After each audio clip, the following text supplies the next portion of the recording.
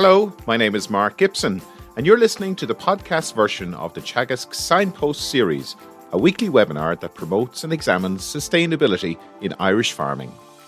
Hello, and a very good morning. You're welcome to today's Signpost webinar. My name is Mark Gibson, and today we're going to be celebrating National Biodiversity Week with a presentation from the chair of the Citizens' Assembly on Biodiversity Loss, Dr. Aoibhinn Ní Shúilleabháin, who is an associate professor in the School of Mathematics and Statistics. Aoibhinn, you're very welcome to the webinar. Thanks very much, Mark. Pleasure to be here. Thanks for inviting me. No, it's great. It's great to have you on the webinar. And good morning to Catherine Keena, who's going to help us with the questions after Aoibhinn's presentation. Good morning, Catherine. Good morning. Hi, Catherine. So, Aoibhinn, the report on the Citizens' Assembly, it was launched last month and contains 159 recommendations that have the potential to dramatically transform Ireland's relationship with the natural environment. This has been a pretty mammoth task to distill the views of the country into one report, if it's fair to describe it like that. I don't know if you can say it's the views of the country, but it's certainly the views of these members of the Citizens' Assembly who, did a tremendous civic duty in giving up all of their time to participate in this work. So I'm very happy to talk through it now and have a presentation just on the process of this assembly and the recommendations. Some of them, we won't go through all the 159, and then we'll have plenty of time for questions after that, Mark, if I should start the presentation. Yeah, that's perfect, Aoibhinn, and you're quite right to say that it is the views of that 99, that group of 99 people. So and it would be really useful in your presentation to show that process, just to show people how those people were selected. So please do, if you could share your presentation just while you're doing that, to let everybody know that you can send us your questions using the Q&A tab at the bottom of the screen. And today's session has been recorded and will be available on the Teagasc website over the coming days, as well as the Teagasc YouTube channel and any of the podcast platforms as well. You can listen back to this webinar in your car or in your tractor or wherever you are. So Aoibhinn, we'll hand over to you and we'll chat to you after your presentation. Great. Thank you so much, Mark. And it's great that you have so many channels set up for this. It's an amazing webinar series. So thanks again. It's a pleasure to be part of it today, particularly as part of National Biodiversity Week. So as Mark said, I was invited to be chair of the Citizens' Assembly on Biodiversity Loss, which was set up by the Oireachtas last February, so February 2022. When I initially got the invitation to take on the role, I actually said no, because even though I knew the state had declared a biodiversity loss crisis in 2019, I didn't really know much else, and I didn't think I was the best candidate for the job. But I was informed that as chair, really what my role was to make sure that the members of the Assembly would be as informed as possible to make recommendations back to the Oireachtas on how to solve this issue. So we had very extensive terms of reference, but I'm going to talk initially through process of the Citizens' Assembly, just so everyone kind of is aware of that.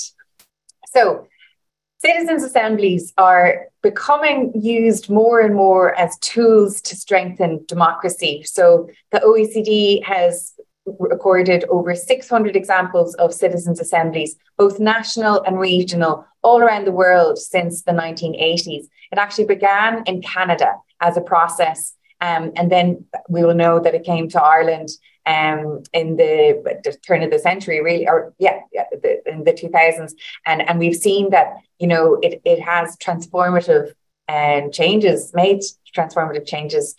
in society. But the difference to a Citizen Assembly to, I don't know, maybe doing a poll or something like that, is that members spend time to become informed about a particular topic, and then they deliver or return back reflective, informed opinions on a particular issue. They vote on what they're going to put forward. So it's a majority process. So it is democracy in and of itself. But what they try to do is bring the everyday person, so non-policymakers, into policy work. And so rather than just talking to lobby groups or industry groups or specific stakeholder groups, the Citizens Assembly process asks the everyday person, what do you think about this? And it gives politicians often a kind of a temperature check on what the wider population might think about a particular topic. So we know in Ireland that we've had a lot of changes come about through Citizens Assembly, and Ireland stands out as a unique case in the world because of the changes that have come through Citizens Assembly. So we had marriage equality. In 2018, blasphemy was removed from the Constitution. The Citizens Assembly on Climate Change led to the Climate Action and Carbon Development Act last year. So they're becoming a main reference point for big conversations in the country. And just to remind everyone as well that the recommendations of the Citizens Assembly are only recommendations. It's still up to the politicians to decide what they want to do, but now they have an extra kind of tool to say, well, this is what the Citizens Assembly has said. And when we've had referenda, we've seen that however many people voted in the Assembly of those 99 members, we've seen that directly reflected in, for example, the referendum to repeal the Eighth Amendment. There was almost a direct correlation between those numbers. So in Ireland, we can say that generally our citizens are representative when they're chosen to be part of an assembly. So in this Citizens Assembly, that choice or that process of finding citizens was slightly different. So previous to this, they were found from people on the electoral register. But, you know, many people would say that, you know, if you're on the electoral register, that's probably missing out members of society that aren't registered to vote or don't want to register to vote. So this time, what they did was they took 20,000 addresses from the An Post Geo directory and sent out an invitation from An Taoiseach to be part of the Citizens Assembly on Biodiversity Loss to those 20,000 places. So you can see that in the first map there on the left. Over 2,300 people responded, and that's the map in the middle. So all of these people from across the country, and you can see the very tip of Donegal down to the very bottom or the wilds of Kerry, people said, yeah, I actually would like to be part of this civic duty and I will give up my time to do this. And of those 2,300, 99 were chosen so that they would be representative broadly of society. So we had, 50-50 gender split, 23 people from Munster, 6 full-time farmers, 12 18 to 24-year-olds, 19 65-year-olds or older. We had very many part-time farmers because we didn't realise people hadn't put it down as their main occupation. So a lot of part-time farmers and then a lot of other people who were married to farmers or direct neighbours to farmers. And over 2/3 of people were from non-urban settings. So there was a good representation from, let's say, rural Ireland and from the farming community. Now, a question that gets asked a lot is, well, who are these people that could give up all of their time? Obviously, they must be all retired or something like that. And that certainly isn't the case. We had all across from all the spectrums of society. And here's one picture that we took at the very first meeting that we had. We had one Leaving Cert student all the way up to an 88-year-old. We had solicitors, retired taxi drivers, an oyster farmer. We had people from Dingle, people from Donegal, from Midlands, so all across Ireland, and software engineers, anyone you could think of, there was a representation there. So I think it's great to see that type of representation. We had a person who was living in Ireland from Estonia. They'd been here 20 years. We had a person from Ukraine who's been in Ireland for 10 years, another from Argentina who's been here for about 5 years. So a lovely snapshot of Irish society. That's what it was. And the work of the Assembly was held over weekends, 7 weekends in total, in a hotel in Dublin. But what contributed to that work was that we also had submissions. So we had 647 submissions from Ireland and from around the world. And I actually was blown away by the interest from around the world on this, because we were the first country to hold a Citizens Assembly on Biodiversity Loss. And there was great interest in that. And you'll see at the bottom of my slide here that we had a video from a tribe's chief in Ecuador, who was asking the Citizens Assembly not only to consider biodiversity and biodiversity loss in Ireland, but also the impact that we have as Irish people on biodiversity around the world. So the submissions really informed the work of the Assembly. And we also had 87 speakers representing a wide variety of sectors and organisations. We had 20 from NGOs, non-governmental organisations, 16 from agriculture and business. We had 11 from state or government agencies, 10 university speakers, 9 individuals, 8 talks by the Expert Advisory Group, who were a group of people who would advise me and speak with me in the Secretariat about who might come in or how we might design the programme, etc. We had members of the Children and Young People's Assembly address us. We had also 4 local authorities address us. So what you'll see up on the slide here is one of the members of a farming association. So we had 9 different farming associations represented in our session on agriculture. And then we had voices from the community. And this was really important to me as chair. I didn't just want people who were in the industry or in the research zone. I wanted to hear from people on the ground. In that regard, we got to hear from community groups. I did a video of community work all around the country, Friends of Merlin Wood, Friends of the Mac River. We had here Moorlink Ireland. So lots of different perspectives. And that was really important, that we just got as many perspectives as we could about biodiversity loss in Ireland. So I said there that I had, thankfully, an expert advisory group to advise us on how we should plan the work. And throughout this, it was always informed by members, but we decided to take a sectoral approach. So we looked at these kind of different sectors, because this was where kind of policy lands in this kind of a way. So you'll see there protected sites and species, agriculture, forestry and woodlands, peatlands, freshwater, marine and coastal, and urban and built environments. We didn't plan everything from the beginning, because it's very important in a citizens' assembly that members can constantly be involved and inform the process. And coming up to our second meeting, in our second meeting, a lot of the members were asking me, we want to hear more about the judicial rights, the environmental rights aspect of it. And so then we incorporated a session on environmental rights. Invasive species was coming up a lot, and so we included something in that. We got requests then from members to specifically have a session on industry, which involved tourism as well, and we did that. Energy production was coming up, and even though this wasn't a citizens' assembly on climate change, that's been done before, energy production was very much linked with some of the conversations we were having around biodiversity, so we included a session on that. And throughout all of the conversations, education was a key theme. Educating the public, having biodiversity as part of our formal certificates and informal primary and post-primary education, and so we had a session on that as well. So we were the first citizens' assembly to take a field trip. And that was actually great to get just some knowledge on the ground about, if you're a local authority, what can you be doing? If you're a business, what can you be doing? If you're a protected site, what's the work that's going on there? And we also encouraged members who weren't farmers to visit farming sites over last summer, with some maybe farming for nature walks and things like that were going on. And the work itself then, when we were in meetings, involved people being at tables, as you can see there. So it's usually around 10 people at a table. One of those was a professional facilitator, and one of those was a professional note taker. And we would have a short presentation, 15 minutes, 1 or 2 of those, and then the members would discuss for about half an hour to 45 minutes, and then they would have questions. So a lot of talking happens at a citizens' assembly, a lot of ideas, and a lot of questions.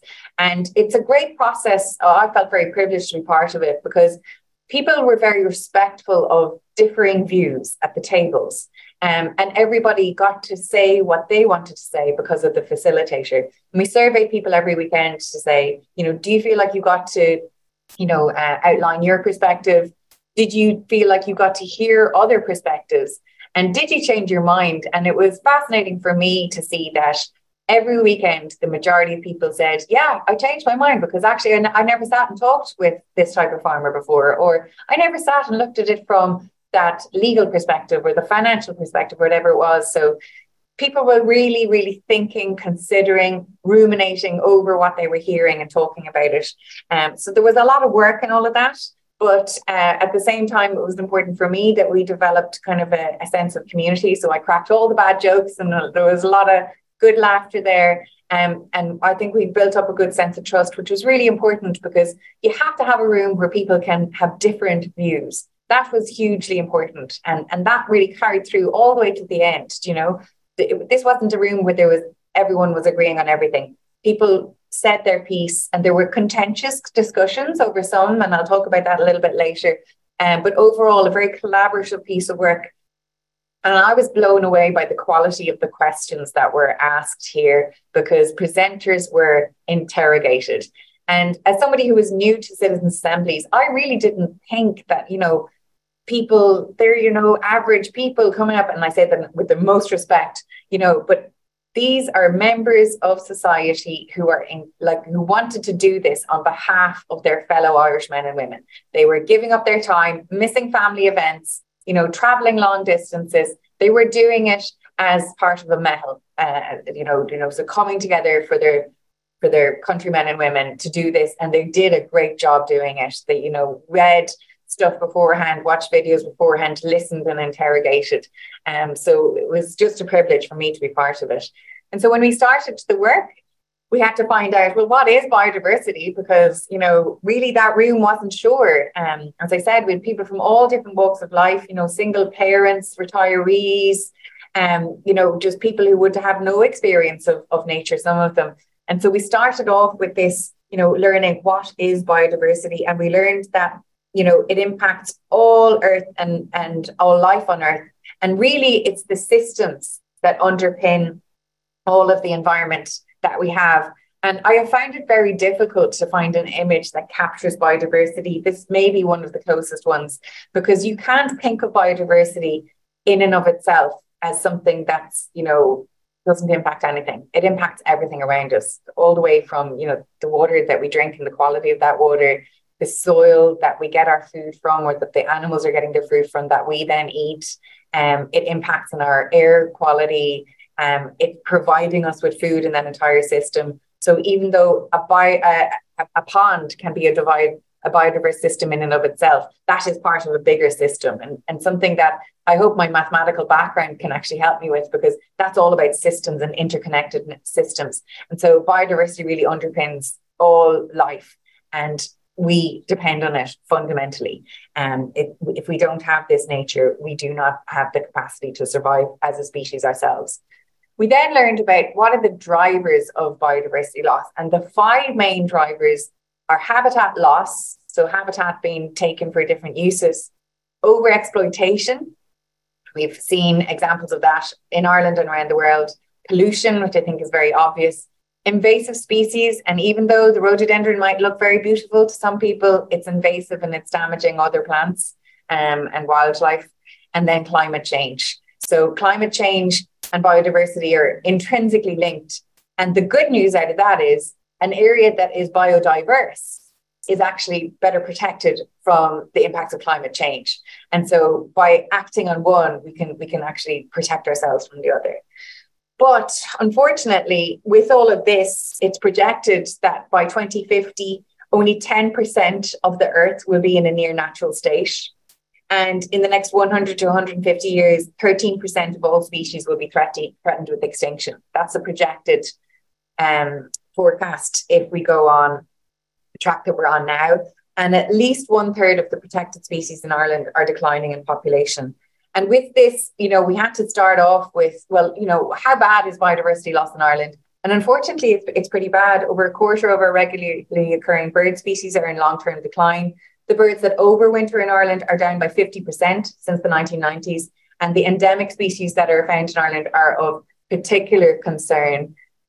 We're consistently losing our hedgerows, which is the life source of the country. And one of our speakers spoke of it as the blood system of the country, because really it's so important to habitats. And unfortunately, we're really not regarding them or respecting them. We have the lowest forest cover of any country in Europe, and only 2% of our land has native broadleaf. And monoculture forests are contributing to biodiversity loss, as does certain management practices of forests. Less than half of our marine environment can be described as healthy. And as an island nation, I think that's something that's, you know, very regrettable and terribly unfortunate. Our peatlands, which improve and regulate water, are a hugely important carbon store as well, but they're very vulnerable habitats and we're not looking after them to the extent that we should be.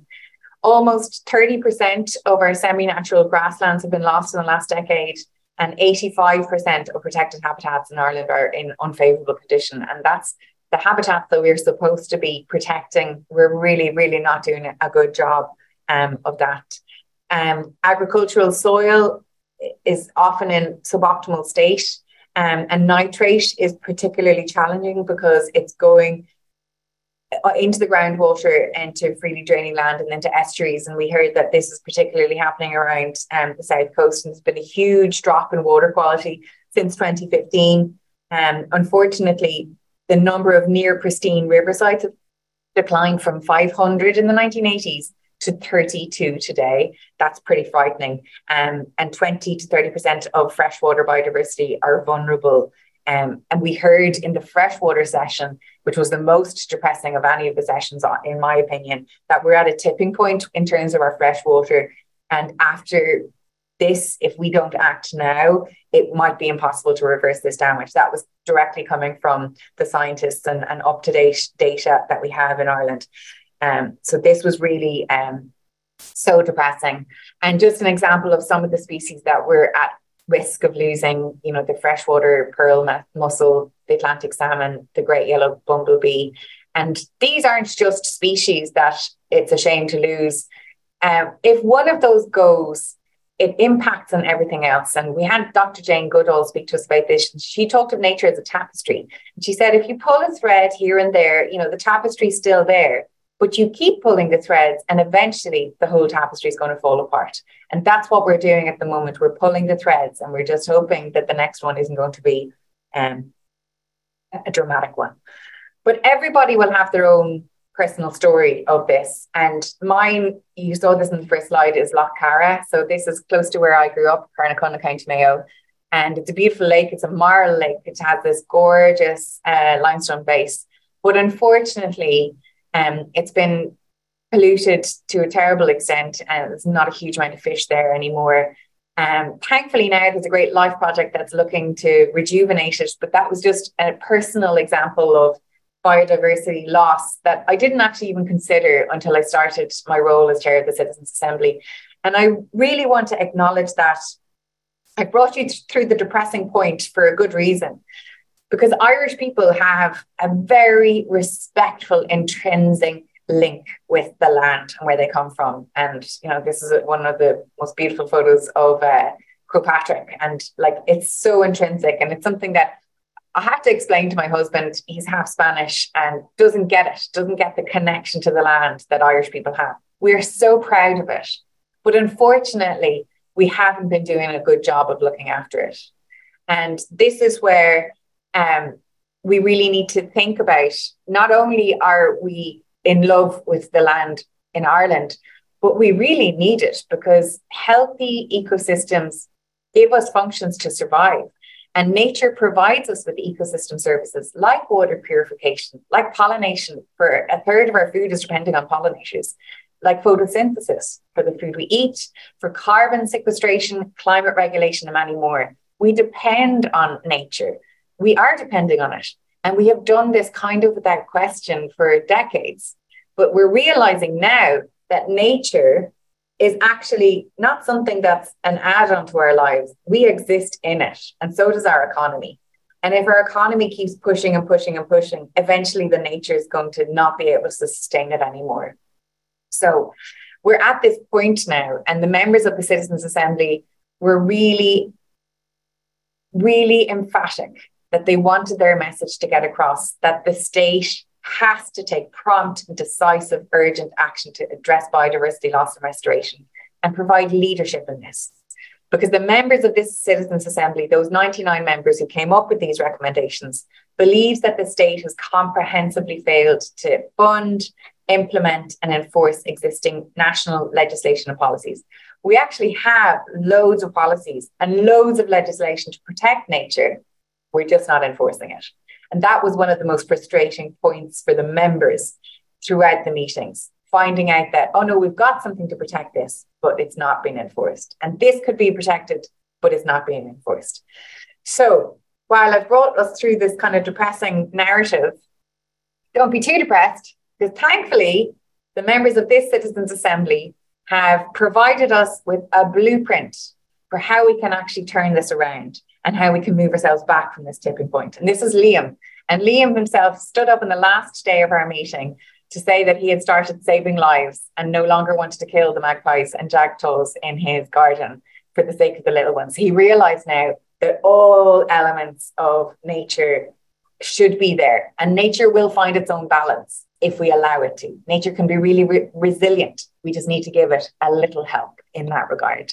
And so bringing us through some of the recommendations from the Citizens' Assembly, and there are many, and I would ask you to go to the report because you'll see it in detail, and you'll see all the speakers that we had in it, and you'll see a lot of what the speakers said echoed in the recommendations because the members really listened to it. But they really want, for example, the state to communicate and implement a plan for conservation and restoration of biodiversity for the benefit of its people, because this is something for all of us. If it's on someone's land that something happens, fine, but that actually has a broader impact on society, and particularly to actually protect the high nature value areas that we have, the beautiful landscapes that we pride ourselves in and sell ourselves on in terms of tourism. We at least have to be looking after those. So the top 20 recommendations are kind of like the high level overview vision of the recommendations. And in particular on that, and I think it's very relevant with the conversations that we're having right now, the farmers who spoke to us asked us that Ireland review its cheap food policy in the context of the biodiversity crisis. We can't have high quality food if we're not prepared to pay for it. And if we want high quality food, that means we have to have high quality land, and we need to be able to value the environment that it comes from. And so we have to think about this. But the members have also suggested in this, we have to consider the vulnerable sections of society who can't maybe afford to pay for this quality food, but consider the long-term investment of having good food for your healthcare system, etc.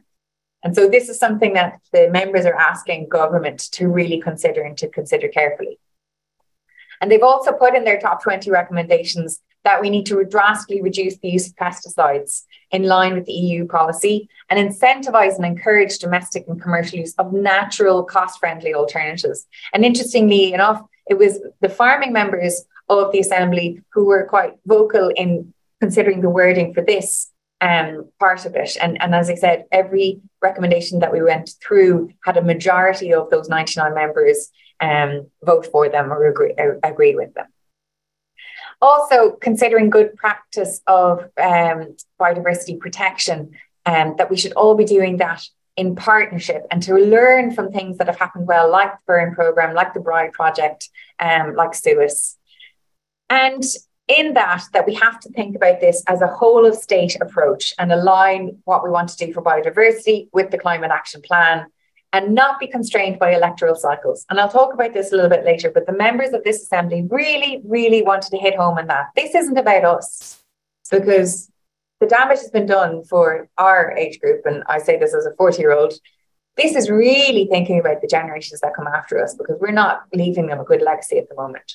And so the decisions that we make and the timelines for funding shouldn't be constrained by electoral cycles. We have to do things in the long term. And they also suggested that a new biodiversity plan should be developed in partnership with people and sectors most affected.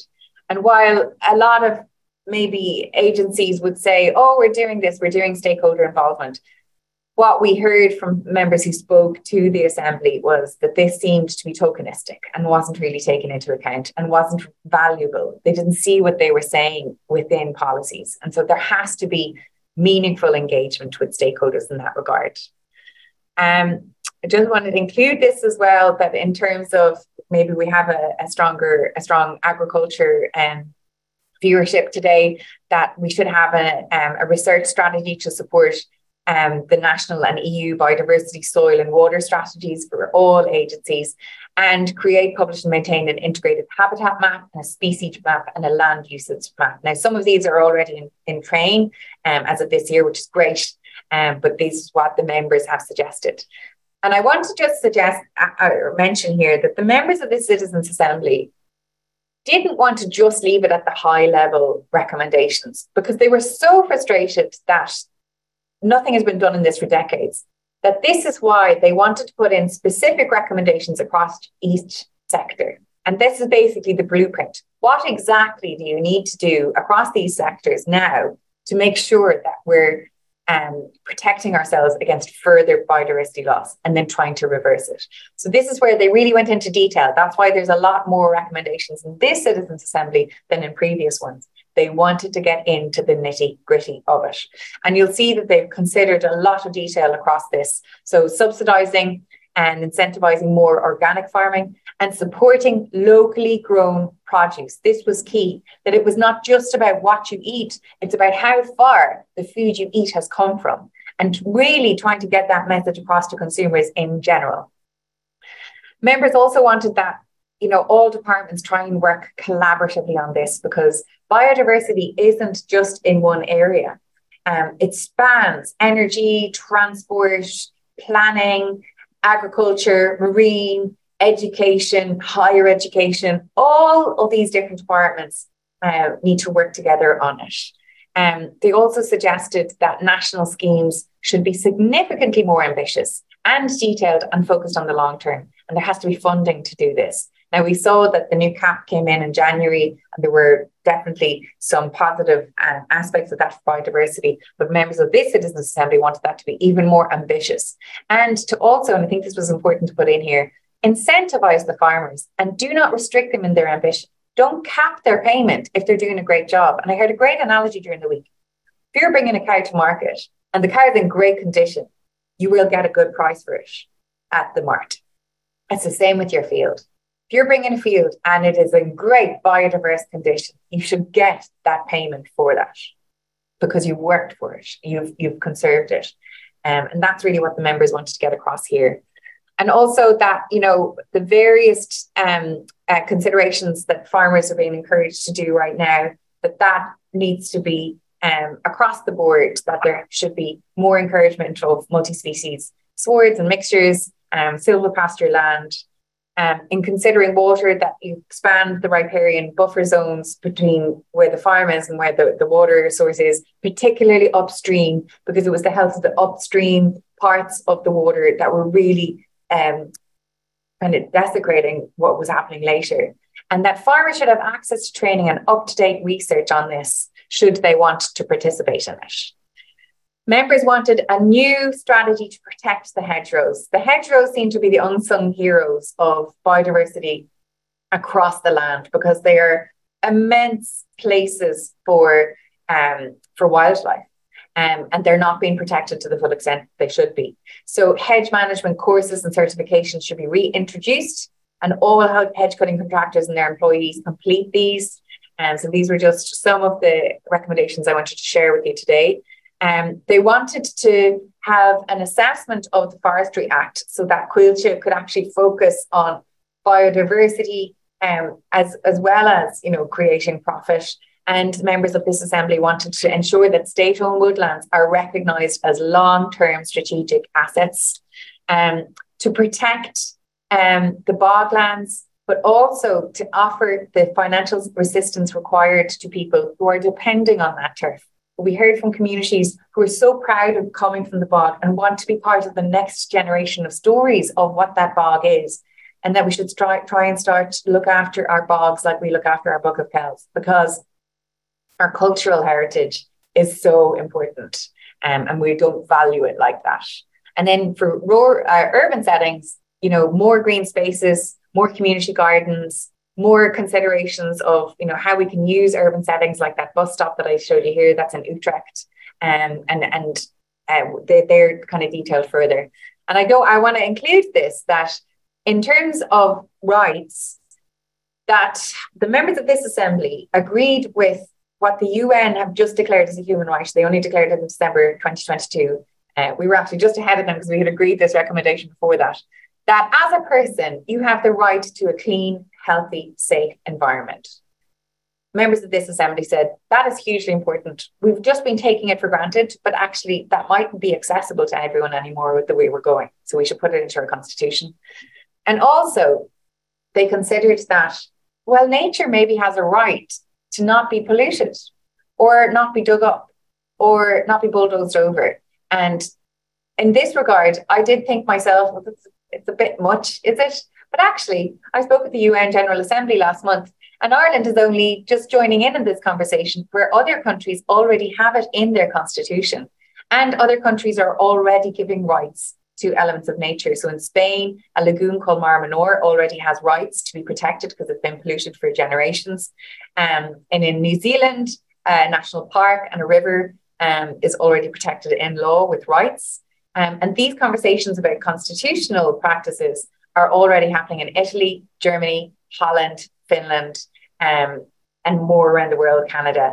And so it's kind of actually inspiring for me that the members of this Citizens Assembly have shown that they're forward thinking. And again, the Citizens Assembly demonstrates we're far ahead of the politics. The people are thinking about this.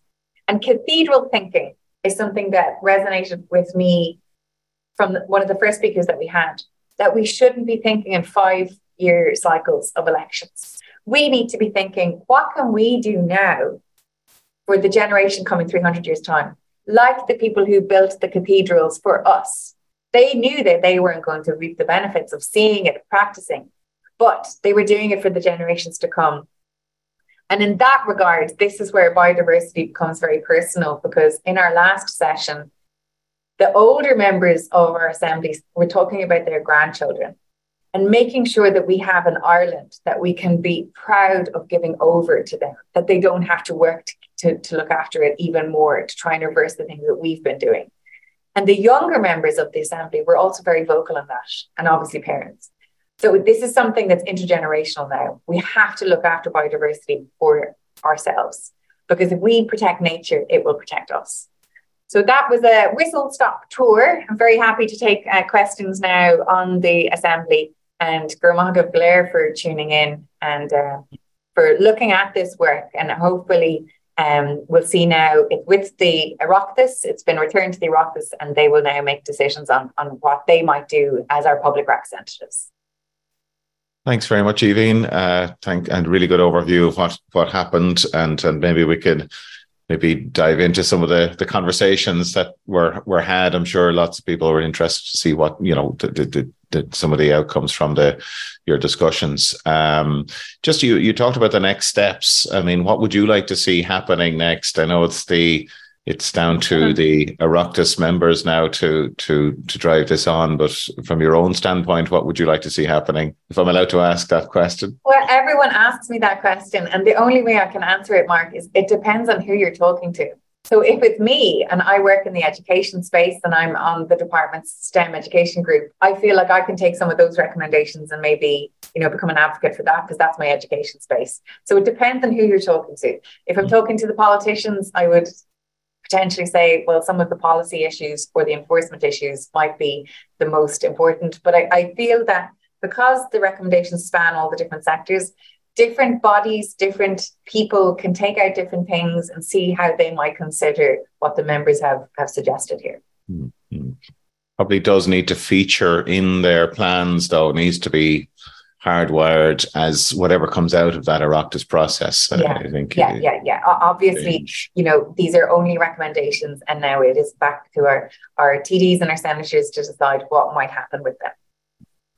And can I ask, Evine, you had farmer representatives speaking to the group. How aligned did you feel the viewpoints were following those discussions or those presentations? Well, I think it's very interesting that when we hear people talk about farmers, as if they're one generic group, because, a farmer down in Cork is going to be very different to a farmer in West Mayo, going to be very different to another farmer in the Midlands, so I think completely agree. That was really important that we got a host of different farm associations, the Grain Growers Association, the Organic Farmers, We had the Hill and Natura farmers, the ICSA, ICMSA, the IFA, Olive Bio, Burn Bio. Like, we had different farmer groups come in, and obviously there's not consensus on everything. But I think what the members got consensus from was, we have to support farmers. If we're asking them to do this work on our behalf, because they can be the heroes in this regard. They really are the ones who can, respond to biodiversity, because it's nearly 70% of the land in Ireland that's agricultural land. So the farmers are the heroes. We have to ask them to do this and then reward them for doing it. And it's really valuing that. And I think our language needs to change, because certainly where I'm from, it's bad land, but actually bad land agriculturally for production is generally very high nature value. And so it's like, well, what does that really mean? It's actually spectacular land, if you want to think about it from a nature's perspective. So it's kind of, I think, being careful about our language and our thinking in that regard. But that was certainly something that came through, and you'll see it very much in the recommendations. Support farmers, provide them with community frameworks and peer-to-peer learning, because that is the best way for knowledge to be shared and to be generated. Give them that support, and also don't cap good work that they're doing. Reward them for the good work that they're doing. So they were very clear recommendations from the members. And I know that discussion around food versus nature, and you talked about the 5 main drivers of biodiversity loss. There's one common denominator there, the human being being the main driver. But was there much discussion around that balance between economic activity, the need for economic activity, and biodiversity loss? Yeah, there was. There's actually a whole section on resourcing, but the restoration of biodiversity loss.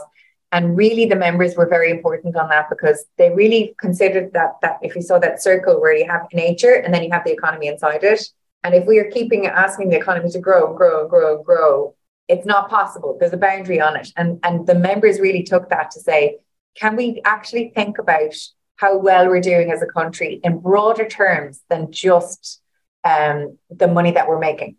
So that's a recommendation that's in there. And also in that regard, it was very clear throughout that people wanted more information on, I should know more about what the decisions I make in my everyday life and the impact that they have. And that's where they've said, there should be a public campaign about, buying local.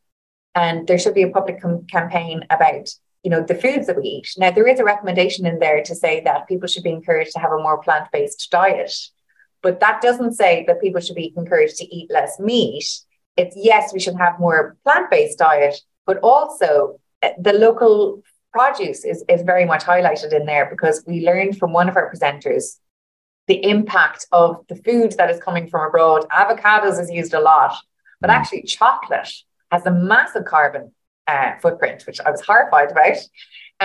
So we really need to, and the animal feed that we're taking from Brazil in particular, that's damaging biodiversity enormously there, but we're not supporting the farmers to grow that same feed here, because there's a competition of resources. And so it's thinking about this in a bigger picture. So those conversations definitely were had, and the members haven't said that they have all the answers, but they're outlining that these are really things, they're complex issues that we need to have discussions about.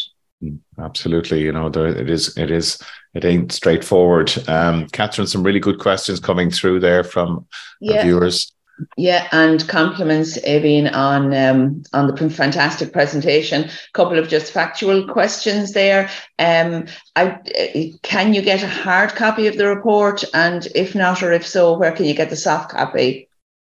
Very good question. I actually don't know if we can get a hard copy. I had to fight hard to get the printers because we didn't want to print a huge amount, but it's all available on citizensassembly.ie.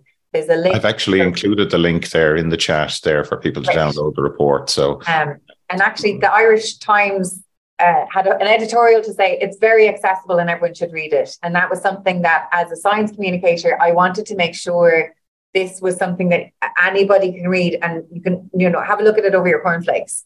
And it was something that the members wanted to be certain about as well. It's not written as a policy document. It's written as a document for people because these members of the Citizens Assembly were doing this for their fellow Irishmen and women. So yeah, it's an accessible document in as much as we were able to make it. And another question about the process. Can you explain how expert advisors to the Assembly were chosen and their role during the sittings and writing of the report? Yeah, so when I was invited to be chair of the Citizens Assembly, a number of people had already been identified as potential experts, and then we just had big conversations with the Secretariat. I then went away and had separate conversations with lots of different people, because it's an important process to get that group right. So we need people who have expertise, but we need people who are also haven't necessarily demonstrated a particular leaning either way, that they're very much informed by research and data. So that was something we had to consider. And then we also had to make sure that we were considering Ireland as an island. And so we had Professor Ian Montgomery from Queen's University Belfast, who was an expert in invasive species. We had to have a member who is an expert in deliberative democracy. We have a professor of botany there, with someone with marine expertise. We had a person who had expertise working with EPA. And then another person who was an expert in agricultural policy and practice, another who was an expert in legal elements and particularly elements of Brexit that kind of might have impacted on this, but also the human or the environmental rights. So it was trying to get that spectrum of people that you could also suggest were very balanced in their approach, because that's something where we didn't want to have a bias in either direction or either way. And for example, thinking about economy, we had a member of the Irish Fiscal Advisory Council, and then we had a presenter who presented on donut economics, two kind of almost challenging views. But that's where the members then will come up with their own ideas. So that was something that we had to carefully consider. Okay. A comment more so from Alan Moore that Hedgerows Ireland were pleased with the recommendations on the hedges. Their mantra is our hedges are the equivalent of the Amazon rainforest. I think you mentioned that. And they really endorse the view that knowledge is the key to positive change. Interesting suggestion here, Evine, around the need for nature and biodiversity as should it be a core subject within primary and post-primary curriculums immediately, is something this person is. Well, yeah, and interestingly, I had a passing conversation with somebody in the National Council for Curriculum and Assessment yesterday and sent them the report, because it's really something that came through so obviously. Where we had nature tables before, and I certainly had a nature table in primary school, it's not common practice anymore. And we had some teachers in from the Irish School Sustainability Network, and one of them, said that the teenagers in his class thought a heron was a swan. I had kids telling me dandelion was a daffodil. We're not sharing the knowledge with our young people in the way that they deserve, and they want it. Kids absolutely love nature. So in that regard, there is a primary curriculum review at the moment happening, and there will be a wing and element of it that's around sustainability. My argument is you have to put it directly into the sciences as well. I work here in the College of Science in UCD. Nearly every colleague I have has some element of work underpinning sustainability, because it's one of the biggest global challenges that we're dealing with. So yes, I think nature and environment needs to be a fundamentally core element of the science work that we do, as well as thinking about it in a well-being aspect as well. Considering the wider countryside, a comment about somebody constantly alarmed about the number of individual homeowners who manage the verges outside by spraying our lawns. Was there any recommendation for that? Not specifically maybe, but... Well, so this is where there's a couple of recommendations to talk about education, because I don't know if a lot of people would know the damage that it's doing, and also a reduction of the pesticides and herbicides. And also there was a recommendation in there on kind of, selling products that are damaging like that as well. So, selling those sprays is an issue, but maybe selling, plants that are actually invasive. My dad saw in a market last weekend, rhododendron for sale for 40 quid.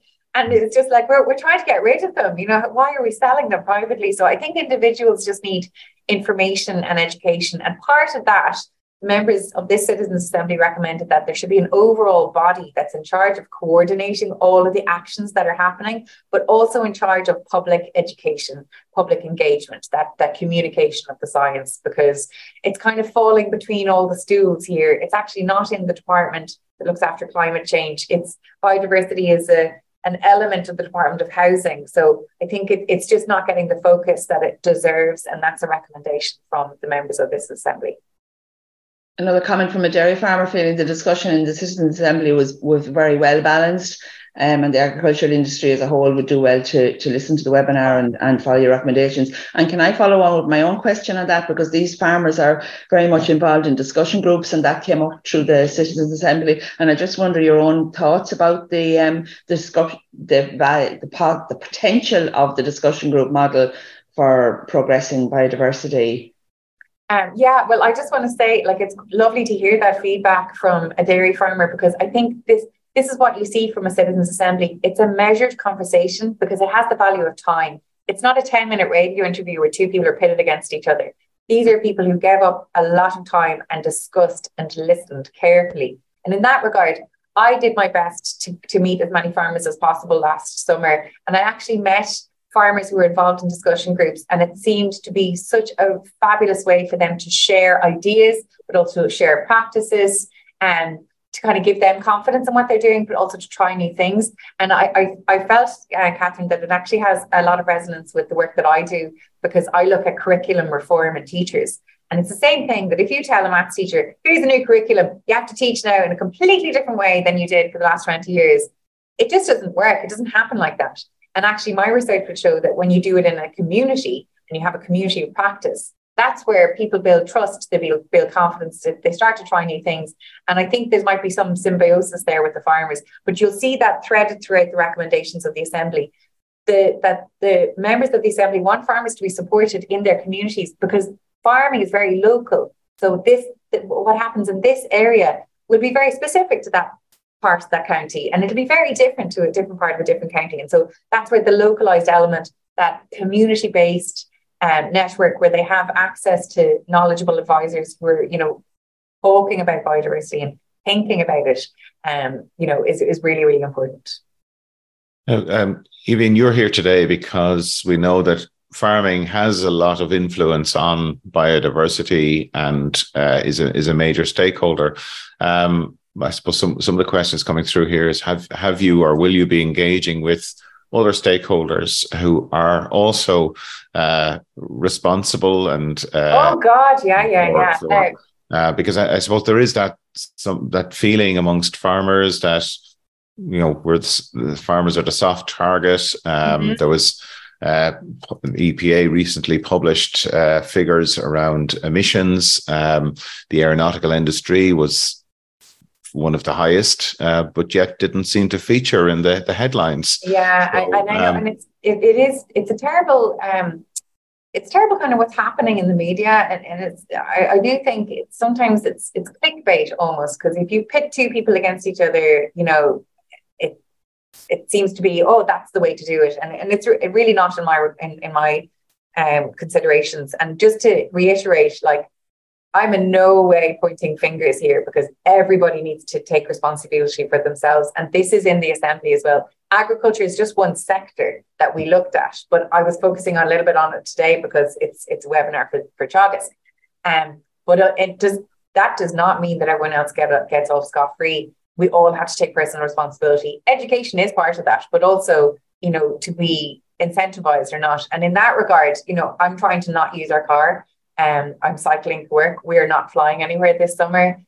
We're doing our own things. But I do think, absolutely, emissions need to be targeted for cars, for everything else, and to look at all the other sectors.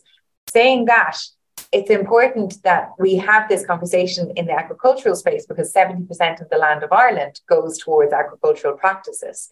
But equally so, this needs to be focused on forestry. It needs to be focused on energy production. There are lots, and tourism needs to be there. Businesses need to be there. So there's a lot of things that need to happen within policy and within other aspects of society that need to show up to this.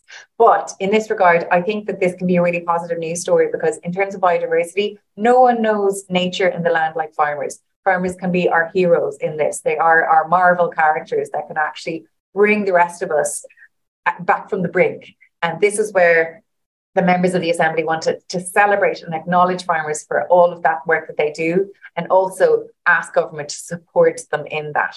They have to produce food because we require that, but they're also there to look after our environment, and we need to just get that balance right, that economy, society and nature, we need to just get that balance right. Just one question there, Mark, on soil biodiversity and soil health and its knock-on effect to broader ecosystem services. I think soil biodiversity did feature. Any comment on that, Aoibhinn? Oh yeah, there's a couple of recommendations specifically there on soil health and discussing soil health, and also wanting to have more resources for individuals, landowners who aren't farmers, to find out more about their soil health. So soil was not neglected. It is directly in there. If you download the report, you'll see that. Really nice comment here.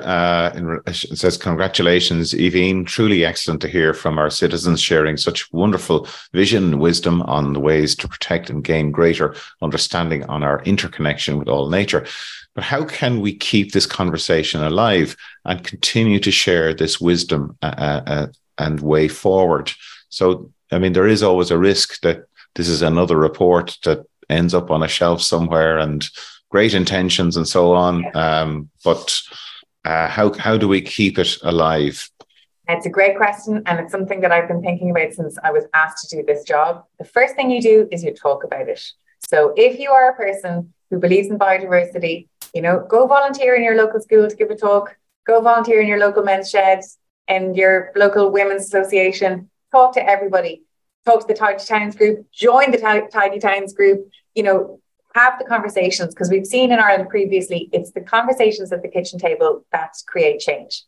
For my role, even though it's officially over, I can now advocate for those recommendations, and I am having as many conversations as I can, within reason that I still have to do my actual work here in ECD, but I'm talking to people who are interested, and I will be presenting to the Oireachtas just to interested public representatives later in June to give them this same kind of presentation and on biodiversity and biodiversity loss. Because we have to remind ourselves, like, we vote for our public representatives and they will do what we ask them to do. So if as people, that's what we want them to do, we have to tell them. And therefore, email your local reps, ask them when they knock at your door, tell them that this is an important issue. And there is things happening. I don't want people to get despondent. It's just slow, but sometimes slow and steady wins the race. Mark, you said before in a conversation that, if you want to go fast, you go alone. If you want to go far, you go together. And this is all something we have to do collectively. Absolutely. Catherine, we're just coming up on time. Any final questions that you'd like to? No, I suppose just the final thread coming through is the need for education and inspiration. If we don't know, we can't look after it. Yeah. So, yeah, we're all in agreement on that. And that's where, my boys aren't in school yet, but they know names of things. Actually, Trí Gaeilge from my dad. So it's just that awareness of the environment. And actually, and I'm saying what I preach because I went to the creche yesterday to talk about biodiversity and peace, and they're the kind of things that we need to do to make sure that the next generation know and respect the value around them of nature. And also, there's even research to say that if you tune into those documentaries, those kind of Richard Attenborough ones, it actually makes you more respectful for nature. So even if you're housebound, you can still play your part by just, talking about the value of nature. And I think making sure that our public representatives know how much we value it is really important. Okay, on that note, Aoibhinn, thank you so much for joining us this morning, and thank you for all of your work in relation to the Citizens' Assembly. It's very clear that the outcomes, I think I'm very confident that there will be good traction on this, and we in Teagasc are very happy to work with you and the various change makers to get some of these recommendations over the line. So thank you again. And Catherine, thanks so much for helping with questions. And thanks everybody for the really excellent questions this morning. And my thanks to Yvonne Maher and to Michelle Lavelle in assisting with this morning's production, and to Andy Boland and Pat Murphy in our wider production team. So until next week, have a good weekend and enjoy the fine weather. Thanks again. You've been listening to the podcast version of the Teagasc Signpost series, the weekly webinar that promotes and examines sustainability in Irish farming. Don't forget to join us live every Friday morning for our latest webinar. For more, visit teagasc.ie. And you can also rate, review, and subscribe to the Signpost series on Apple Podcasts, Spotify, or wherever you get your podcasts from. I'm Mark Gibson, and thanks for listening.